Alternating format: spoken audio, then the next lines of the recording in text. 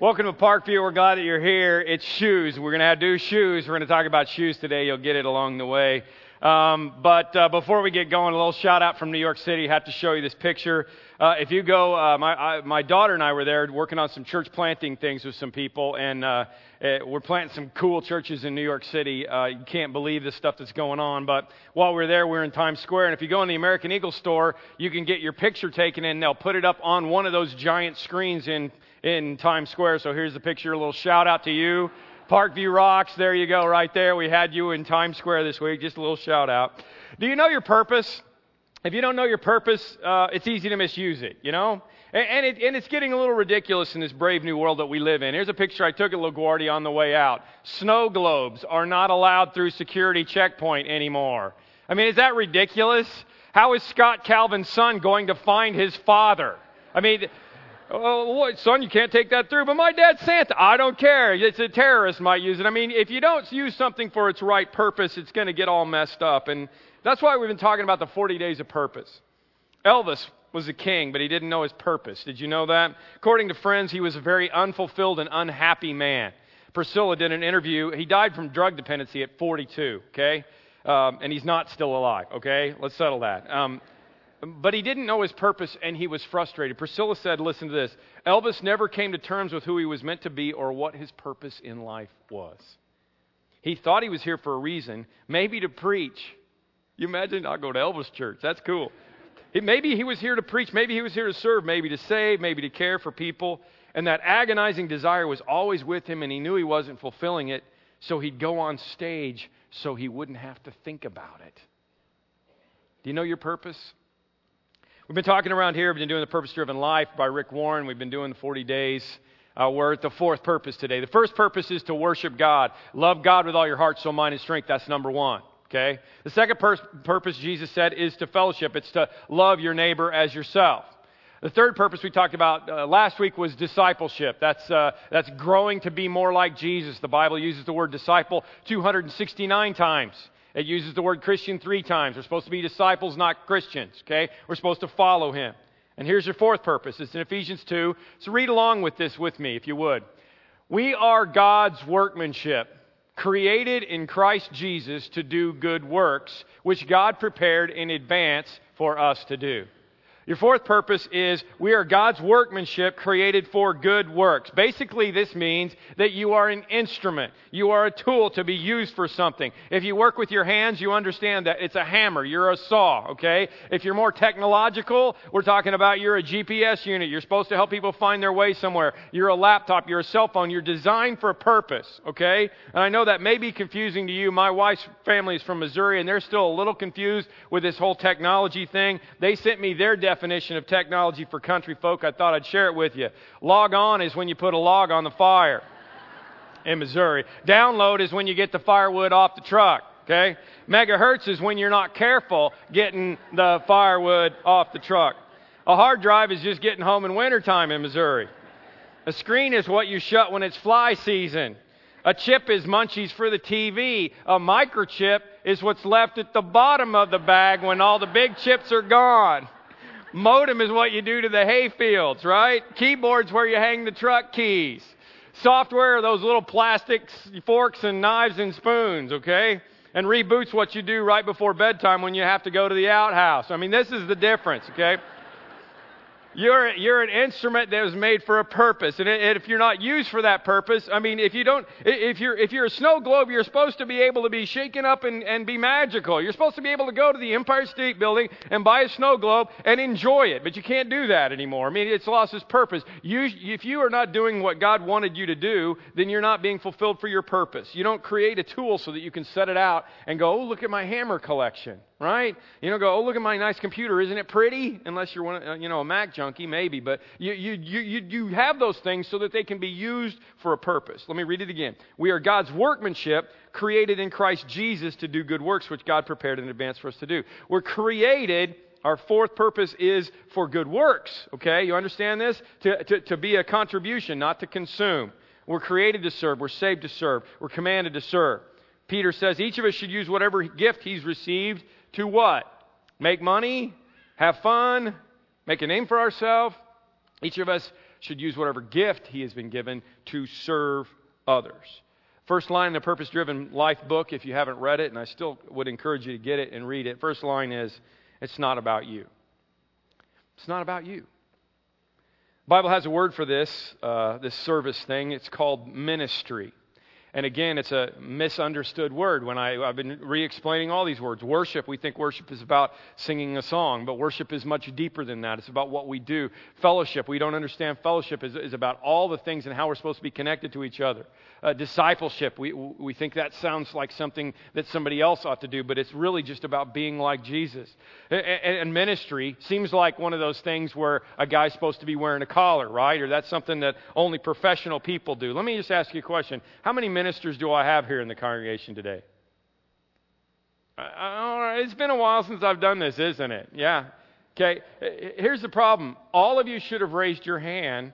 So since you're not comfortable with this, let me read this scripture and then I'm going to ordain you. Just a second. Okay. Here we go.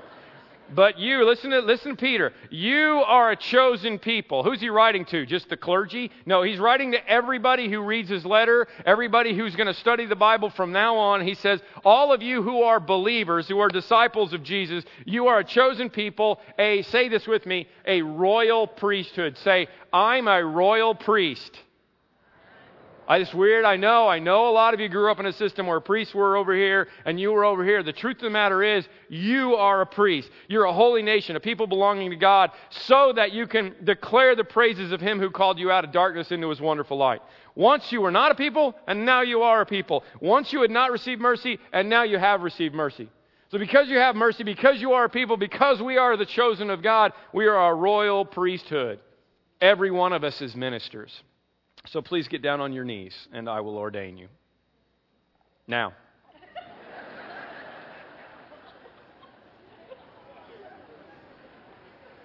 Everybody thinks I'm kidding. Nah. I mean, if you're physically not able, that's okay. But you want to, okay, now get yourself in a warmly receptive place for the ordination of God. Thank you. Maybe hands up, I don't know. I ordain thee. Okay, you're done. You may sit down. Now that you're staffed, you need to park away from the building. You need to start giving. And you need to get here on time, okay? Those are just a couple of criteria now that you're on, okay? The truth of the matter is, I make fun of that, but the truth of the matter is, we are all ministers. Some of us are set apart to do some specific kinds of ministries, but all of us, the word service and ministry were interchangeable in the Bible. And so you're like, well, how do we figure out how to serve, right? My next question is, okay, now I'm a minister. Who should I look like? How should I look like? Should I look like Harlow? Should I look like Bill Brown? Should I look like Lonnie? No. You should look like Jesus, not Dumbledore. You should look like Jesus. Okay? You can remember that sermon last week? Okay? That was where I was trying to go with that one, if it didn't work or not. Your discipleship, you're created to be like Christ, and Christ is our model. Here's what Jesus said. Your attitude must be like mine. I did not come to be served, but to serve. You're supposed to not find your significance in life. People are looking for significance in so many ways. You're not supposed to find it by your salary, by your success, by the status. You're supposed to find it through service, like Jesus. So what does it look like to serve like Jesus? I just picked a couple of things that I thought would be helpful. The first one is, it means you're going to be available. You're available. One day Jesus is walking down the road to Jericho, and some blind men start yelling at him, "Hey, heal us, Jesus." And two blind men shouted, "Lord, have mercy on us." And Jesus stopped, and He called them. "What do you want me to do for you?" I love it when Jesus is ironic. You know, I mean, they're blind. We want to see. But He's not being ironic because He really wanted to find out if they had enough faith to believe that He could do it. You know, He may be asking you that same question. What do you want me to do for you today? But that's not the important phrase in here for this one. Jesus stopped is all you really need to pay attention to. Jesus stopped. Rick Warren says a lot of people follow the steps of Jesus. And I'm excited. We're going to the Holy Land in a couple of weeks. We have never, ever been to the Holy Land. It's part of our 20th anniversary present from our leadership. We're going to go over there, and I'm going to walk where Jesus walked. And I'm going to do some filming for the Christmas series, and it's going to be really, really cool. I'm excited to walk in the steps of Jesus. I've never done it. I've been in ministry for 27 years and never done it. But Rick Warren says what we ought to do is not follow the steps of Jesus. We ought to follow the stops of Jesus. Because everything Jesus did in ministry and miracles and the things that he did for people usually involved interrupting something else that was going on so that he could do it. The Bible says, never tell your neighbors to wait till tomorrow if you can help them now. Servant-hearted people don't procrastinate. John Wesley's motto was this: do all the good you can by all the means you can, by all the ways you can, in all the places you can, at all the times you can, to all the people you can, for as long as you can. And what that means is you can't say, well, God, I'd like for you to use me, but I'm busy. My schedule's all booked up. The only way that we can be a servant, if we're going to be like Jesus, is to stop and allow ourselves to be interrupted and go take care of people when they need it. Number one enemy of compassion, the number one enemy of service, I believe, is busyness. And I believe it's worse now than it's ever been before. I read a story written by a man who was a young, successful executive, and he was driving down the road one day in his brand new Jaguar, black Jaguar, and he just was really proud of this car. He'd been working his way up the ladder, and he was really, really proud of this ride. And he's driving through a residential area, kind of a poorer neighborhood, and he was being really careful because there was cars parked on both sides, and he wanted to make sure he didn't hit anybody. And as he's driving really slowly, all of a sudden a brick comes out of nowhere, whoomp, hits the side door of his brand new Jag. He slams on the brakes, puts it in reverse, comes back to the spot where the brick came from, gets out, looks at his car, can see this huge dent, sees the brick laying there, sees the kid standing there that obviously threw it, went over and grabbed the kid and started yelling at him and telling him, "You're going to pay for this. Why did you do this? I can't believe you did it." And the kid is in tears. And he says, "Please, mister, you got to understand, I'm sorry I threw the brick, but my brother's fallen over there and I can't help him, and I couldn't get anybody to stop and help me." He went over and he looked, and there was this little kid's older brother who was in a wheelchair who'd fallen off the curb and scraped up himself, falling out of his wheelchair. And he swallowed a lump in his throat, he said, and I went over and I picked the boy up. I put him back in his chair. I got him back on the sidewalk. I gave him a handkerchief. I could see that there were no major injuries, and I saw them both walk off. He said, I went back over to my car and I looked at it again, and he said, I decided not to fix the dent in my door ever again.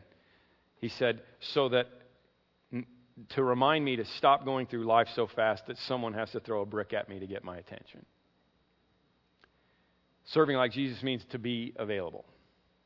Serving like Jesus, secondly, means to be humble. Here's what God says, "And all of you must put on the apron of humility, serve one another. For the Scripture says, God resists the proud, but He shows favor to the humble." We're supposed to be like Jesus, right? Jesus was the humble one. Your attitude should be the same as that of Christ Jesus, Paul said, who being in very nature God, did not consider equality with God something to be grasped, but He made Himself nothing, taking the very nature of a servant. Let me start somewhere with this whole humility servant thing, okay? And I'll show you this email I got this week that kind of sparked this for me. The place that this starts for all of us, this humility thing, this servant-hearted humility thing, the place that I believe it starts is in that tub right there. It's in baptism. I mean, last year we did 740 baptisms in one weekend because, we just got, the Spirit just really led people. And I'm going to tell you something. I want to do it again next weekend. I mean, I'm not going to bring in extra tubs. I don't think we're going to have, 1,000 people that are going to do this. And I'm just giving you 1 week notice. I'm not going to preach on baptism. But I just really felt led that next week I'm going to jump in there in my clothes. And maybe you are too. And maybe you need to think about the very first step is to say, okay, I'm going to do this. And we'll baptize as many people as come. And we'll make it happen. Here's why this happened. I got this email. Dwight Howard. Show the picture. Dwight Howard is Superman, right? 6'11", NBA star, slam dunk champion, Olympic gold medalist, plays for the Orlando Magic. 2 weeks ago, this is Dwight Howard getting baptized in the ocean, okay? He goes to a church down in Orlando, and he decided to go out. They had a big ocean baptism, and I thought, you know what? If Superman can get baptized, I mean, that's his nickname. If Superman can get baptized, then I ought to be able to get, I ought to be able to get a lot of you people baptized. If Jesus can get baptized, then man, we ought to be able to say, okay, I'm going to start here. I'm going to go, okay, yeah, this is it. I got it. I'm going to do it. So next weekend, jump in. Bring some clothes if you want. The problem with this serving thing in the kingdom, however, is twofold. On one hand, some people are too proud. Some people are too proud. They have the American Idol syndrome. They think they're more important than they really are. She bang, oh baby. You know what I'm saying? I mean, they think that they got gifts that they really don't have. Listen to me. If you're a hammer, be a hammer. Okay? If you're a GPS, be a GPS, but don't try to be something somebody else is. Here's what 1 Corinthians says. Throw yourself into the work of the master. Throw yourself into the work of the master, confident that nothing you do is a waste of time or effort. Nothing that you do. Even if you give a cup of cold water in my name, Jesus said, that's good. Okay? That's something. It's important. It's the difference between significance and prominence, right? I think that's the problem. You might say, oh, I want to be people in the drama, or I want to be up on stage, or I should be doing something prominent. You know what? Prominent is my nose. You look at my face, and there's something that's prominent. It's my nose. It's not as prominent as some of yours, but it's prominent, okay? Can I do without my nose? Yeah, I can. It's prominent. It's not significant. I could do without it. The guy who left his heart in San Francisco, he's got a problem, right? I can't do without that. There's a lot of things that are not prominent that are significant. And I want to tell you something. I believe that the ministry, the service in the church is about the significant, not the prominent. I think I'm the least important person in this whole machine. I'm just the one that's up here being a big nose. What we need are the people that are changing the diapers, the people that are doing the traffic, the people that are taking care of our junior high student ministry, those people that are doing it, and people that are sweeping the floors. Those are the people that are significant. There's a difference between significant and prominent. Several years ago, 2 teenage boys tried to get into a revival service, and the revival service, this is back in the day when they were doing revival service, back in the early 1900s, and back in the day, they were having, just this unbelievable time, and the place was packed, and these 2 teenage boys walked in to try to go to the service, and they couldn't find a seat, and they turned around and tried to walk out again, and an usher stopped them and said, hey, wait a minute, boys, I'll find you a seat. And he walked up way up to the middle, and he kind of moved some people around, and he found them 2 seats where they could sit down and enjoy the service. And they sat during the service, and both of them gave their lives to Jesus Christ that night, and one of them was Billy Graham. That's a true story. So I ask you, who was more important to the kingdom of God that night, the preacher or the usher? Significant or prominent? Reminds me of that old story about the bus driver and the preacher that went to heaven. And the bus driver was given this huge mansion up on a hill, and the preacher just got this small little 2-bedroom house. And the preacher's like, Peter, what's up with this? I spent my whole life in ministry for you. I gave my life to Jesus. I did everything that I could do. Well, how does this bus driver get a bigger house than me? Peter said, well, you got to understand, when you preached, people slept. But when that bus driver drove, people prayed. You've been on that bus, haven't you? Some people are too proud, okay? Don't be too proud to think that you can't change diapers in the nursery. Don't be too proud for that. On the other hand, some people are too humble. They're too humble. Again, we are God's workmanship, created in Christ Jesus to do good works, which God prepared in advance for us to do. Don't sell yourself short. You were made by God. You can do it. You work really, really good. Remember when God challenged Moses to lead his people out of Egypt? What did he say? Moses said, I can't do it. I stutter. I don't talk good. I can't do this. And was Moses happy? Do you remember this scenario at all? Was God happy with Moses? Let me read you what it says. The wrath of God was kindled against Moses because of his lack of faith. God didn't go, oh, Moses, I'm so proud of you. You're such a nice, humble guy. God was mad. He was like throwing lightning bolts at him. He's like, what are you talking about? I made your mouth. I made you. Don't be this person that thinks, well, I don't have anything to offer. Everybody has something to offer in the kingdom of God. If you're not involved in ministry, what excuse is it that you've been using? Abraham was old, Jacob was insecure, Leah was unattractive, Joseph was abused, Moses stuttered, Gideon was poor, Rahab was immoral, David had all kinds of problems, Elijah was suicidal, Jeremiah was depressed, Peter was impulsive, Martha worried, the Samaritan woman had 5 failed marriages, Zacchaeus was unpopular, Thomas had doubts, Paul had bad health. Look at this group of people that God pulled together to change the world. There wasn't a stud among them, okay? There wasn't anybody in there that was like, oh, I got this all together. God used these people. The problem with the church is what Bud Wilkinson, one of the great college coaches of all time, 3 national championships, he was asked, what contribution does professional sports make to the physical fitness of Americans? And to no one's surprise, he said, very little. Professional football game is 50,000 spectators desperately needing exercise, watching 22 players who desperately need rest, right?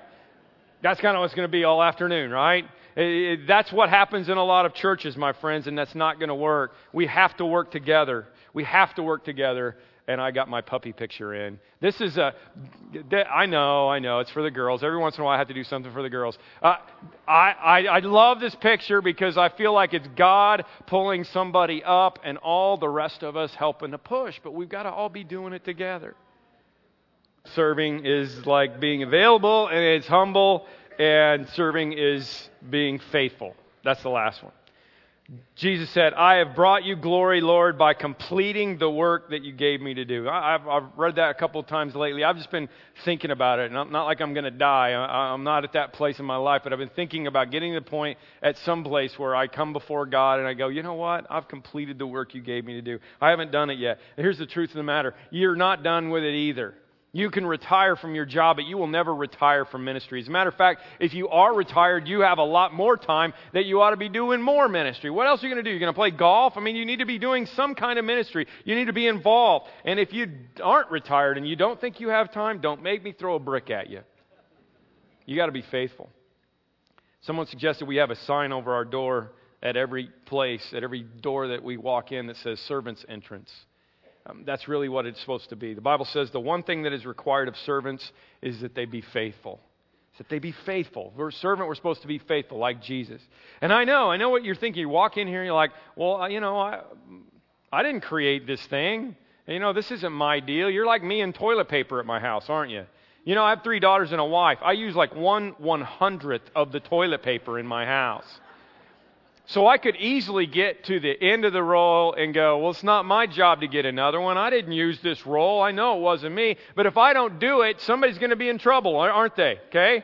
So what am I supposed to do? I'm supposed to be a servant. Even though maybe I didn't create the situation, I'm supposed to jump in, go get another roll. And don't just set it up there. I mean, you got to take the little thing off, put it on, and put it back up again. And roll it from the top. That's the biblical way, just so you know. That's my obligation as a part of the family, is that when I run out, I'm supposed to do it. And you know what? As a part of the Christian family, you have things that you ought to do. You ought to be involved. I know you didn't create the parking problem, but we need some help. I know you didn't have all those kids, but we need some help. I mean, all those things that are going on, we need some help, okay? That's what we're supposed to do. The truth of the matter is, this isn't some big serving weekend where we're trying to get you to hook up and do something. If you're looking for serving opportunities, I'd encourage you to get one of these Park Views on the way out. It's got it's kind of like our monthly newsletter. We don't send them out anymore because we got everything on the web. But the last page of there is some serving opportunities for you. We've always got serving opportunities. We always need you.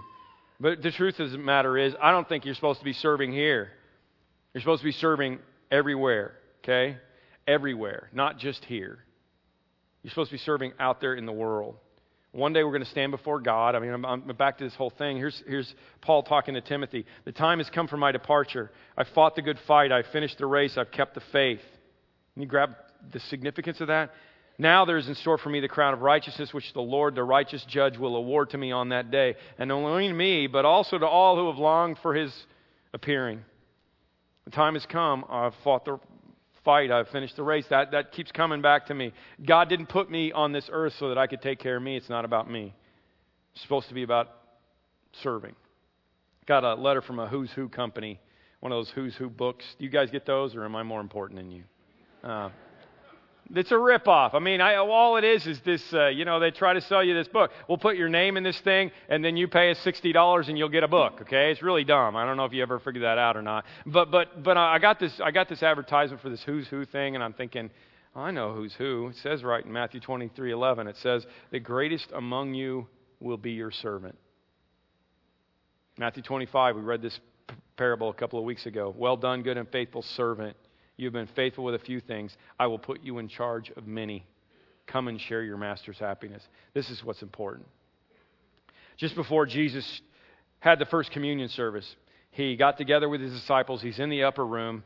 In John 13, it was just before the Passover feast, and it says, Jesus knew the time had come for him to leave this world and go to the Father. So having loved his own who were in the world, he now showed them the full extent of his love. Only John records it this way. I think it's beautiful. Jesus is getting ready to show them the full extent of his love. Okay? I mean, up to this point, evidently, Jesus has not given them the full extent of his love. He's just been hanging out with them. He's been discipling them. But up to this point, he's not done the full extent. He's getting ready to do the full extent. So you're like, man, what's he going to do? What's he going to? What's going to happen? So he got up from the meal. He took off his outer clothing, and he wrapped a towel around his waist. And after he poured water into a basin, he began to wash the disciples' feet, drying them with the towel that was around him. Did you get the equation there? The full extent of Jesus' love was taking on the very lowest servant role that would have possibly happened in the household, which was washing feet. The full extent of love is changing the toilet paper roll. The full extent of love is serving. The full extent of love is washing feet. I've got a friend, when I was in New York this week with the church planters, one of the guys who's helping us in this venture, his wife has MS, and she's gotten to the point where things are not going very well, and she's crippled up and she's not able to do for herself. And he said she can't reach her feet anymore. So I'm literally washing my wife's feet now. And he said, every time I do it, I'm reminded of the role that I put here on this earth to play. That's exactly who I'm supposed to be. I'm supposed to be the foot washer. I'm supposed to be the servant. It's exactly what's going to happen. So we got the shoes. You probably noticed. We're doing shoes for souls. Shoes for people who aren't going to have them. If you weren't here last week, I announced this ahead of time, but maybe the Spirit's just going to move you to say, you know what, when I walk out of here, the one easy way for me to serve, I can't wash the feet of someone who lives downtown or lives in Harvey or lives someplace where they don't have good shoes. I can't wash their feet, but I could at least give them my shoes. And so this is just a small representation. We've got thousands of shoes out there and already thousands of shoes in the basement. I can't wait to figure out how big this pile is going to be when we're done. And we're giving up our shoes to people who are going to need them. And it's going to be incredible. Because it's just a simple, easy way. Now, don't be looking up here going, oh, those are cute boots. I think I'll get those. No. I see you. I can see. Seriously, though, if you're in a situation of need, you need some shoes, come up and get some. But for the rest of us, I think it's going to be pretty easy for us to kick off our shoes. It's going to be 66 degrees in the middle of November today. I think God made it okay for you to walk out of here barefoot, leave your shoes for somebody, and start serving. I got this bag of shoes that means more to me than you'll probably ever know, because these are Bailey shoes. Bailey was a young girl in our congregation who probably epitomized servanthood more than anybody in our congregation. She worked in MOPS. She took care of our kids. She did all kinds of great stuff. And she died very tragically a couple of years ago. It's almost the second anniversary. I would say probably the hardest moment of my ministry life was Bailey, and these are her shoes. You have to understand, if you didn't know Bailey was a shoe girl. So her mom said after last week, she said, you know what, I've had a hard time giving up Bailey's shoes, but I know that this is what she'd want. And so I got a bag of Bailey shoes here today, and I think probably all the rest of us could take a lesson from this. I'm going to show you a clip from a movie called Entertaining Angels. Just is perfect for this. It's a movie about a woman named Dorothy Day who started the Catholic worker movement back in the 1930s. It's a true story. And as she starts this movement, she's just a woman who has a heart for the poor, and she wants to care for them. And so she starts taking care of people, and all of a sudden other people join her. And they all start becoming poor themselves because they're giving up to everybody else. And the scene in this movie is with Martin Sheen, is a scene where he is washing someone's feet and finally gets this whole servanthood. Let's watch. Let's pray. Lord, as we take communion right now, we couldn't have a better reminder of what it means to be a servant, because we're going to eat this bread and drink this juice and remember that you were such a servant that you laid down your entire life. You didn't just wash feet. The full extent of your love was the next day when you allowed them to nail you to that cross so that my sins could be paid for. Lord, there may be people in this room who are crying out to you right now to say, Lord, I'm blind and I need to see, and you're asking back, what do you want me to do for you? Let them open up right now and say, I want you to be my Lord and my Savior. I want you to forgive me for my sins. I want you to take me to be where you are.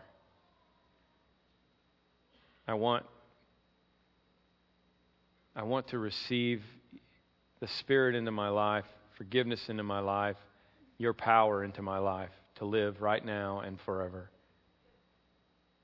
Lord, for all of us, we'll just take a moment right now and contemplate giving up our shoes as maybe a beginning step of service. But I pray that as we all take a moment here to remember our model, not only for discipleship, but for servanthood, being you, and we think about what we are called to do, and we think about all the wonderful things that we have going on in our life that we could share.